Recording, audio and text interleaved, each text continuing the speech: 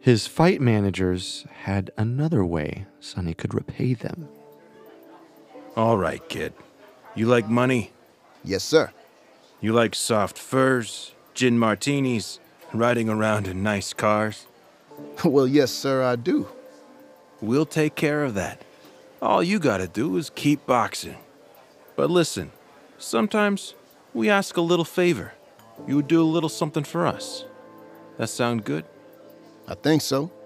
What kind of favor? John Vitale and the other managers wanted to use him for another purpose besides boxing: intimidation. When the mob needed to collect money or break some kneecaps, they sent Sonny Liston. And with his towering figure and impressive physique, he was quite effective. But this new gig didn't slow down his success in the amateur boxing circuit. Most notably, Sonny won the 1953 Chicago Golden Gloves tournament and beat 1952 Olympic heavyweight champion Ed Sanders. That same year, he competed in the United States National Championships in Boston and in the International Golden Gloves tournament in St. Louis. His coach, Tony Anderson, said that Sonny was the strongest fighter he had ever seen. To Sonny, the best fighter this side of the Mississippi. Nah, he'd match gloves with any chap on both sides of the river. Salute. Now, Sonny, we were thinking, with all this winning you've been doing, it's about time you swing those mitts with the pros.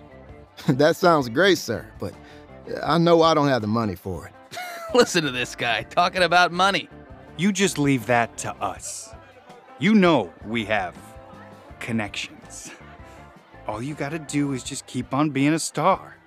Now, can we get another round over here, barkeep?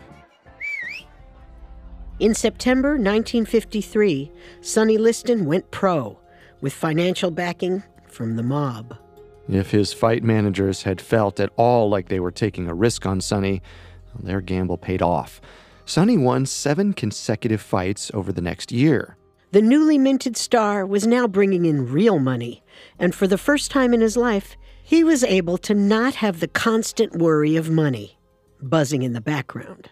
For the first time, too, he was known for something other than being a neighborhood menace. He was becoming famous as a boxer.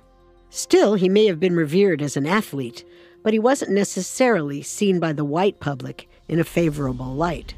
They saw him as a violent caricature, a racial stereotype. The press often referred to him as a beast. The fame made sure that Sonny did less dirty work for the mob, but he continued to get into trouble with the police. Perhaps it was his abusive upbringing, or maybe it was simply the only life he knew. Or perhaps it was that any time Sonny ventured out of a quote-unquote black area, he was routinely stopped by the police. He was understandably frustrated by this treatment and wasn't above letting the police know it. It became a self-fueling cycle where racist cops stopped Sonny because he was black, which led to Sonny's angry and violent outbursts, which led to more stops by the police. A particularly volatile altercation with an officer occurred in 1956. Sonny was sitting in a cab with a friend when he was stopped by a policeman.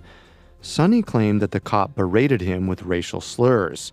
Sonny responded by grabbing the cop's gun and hitting him over the head with it.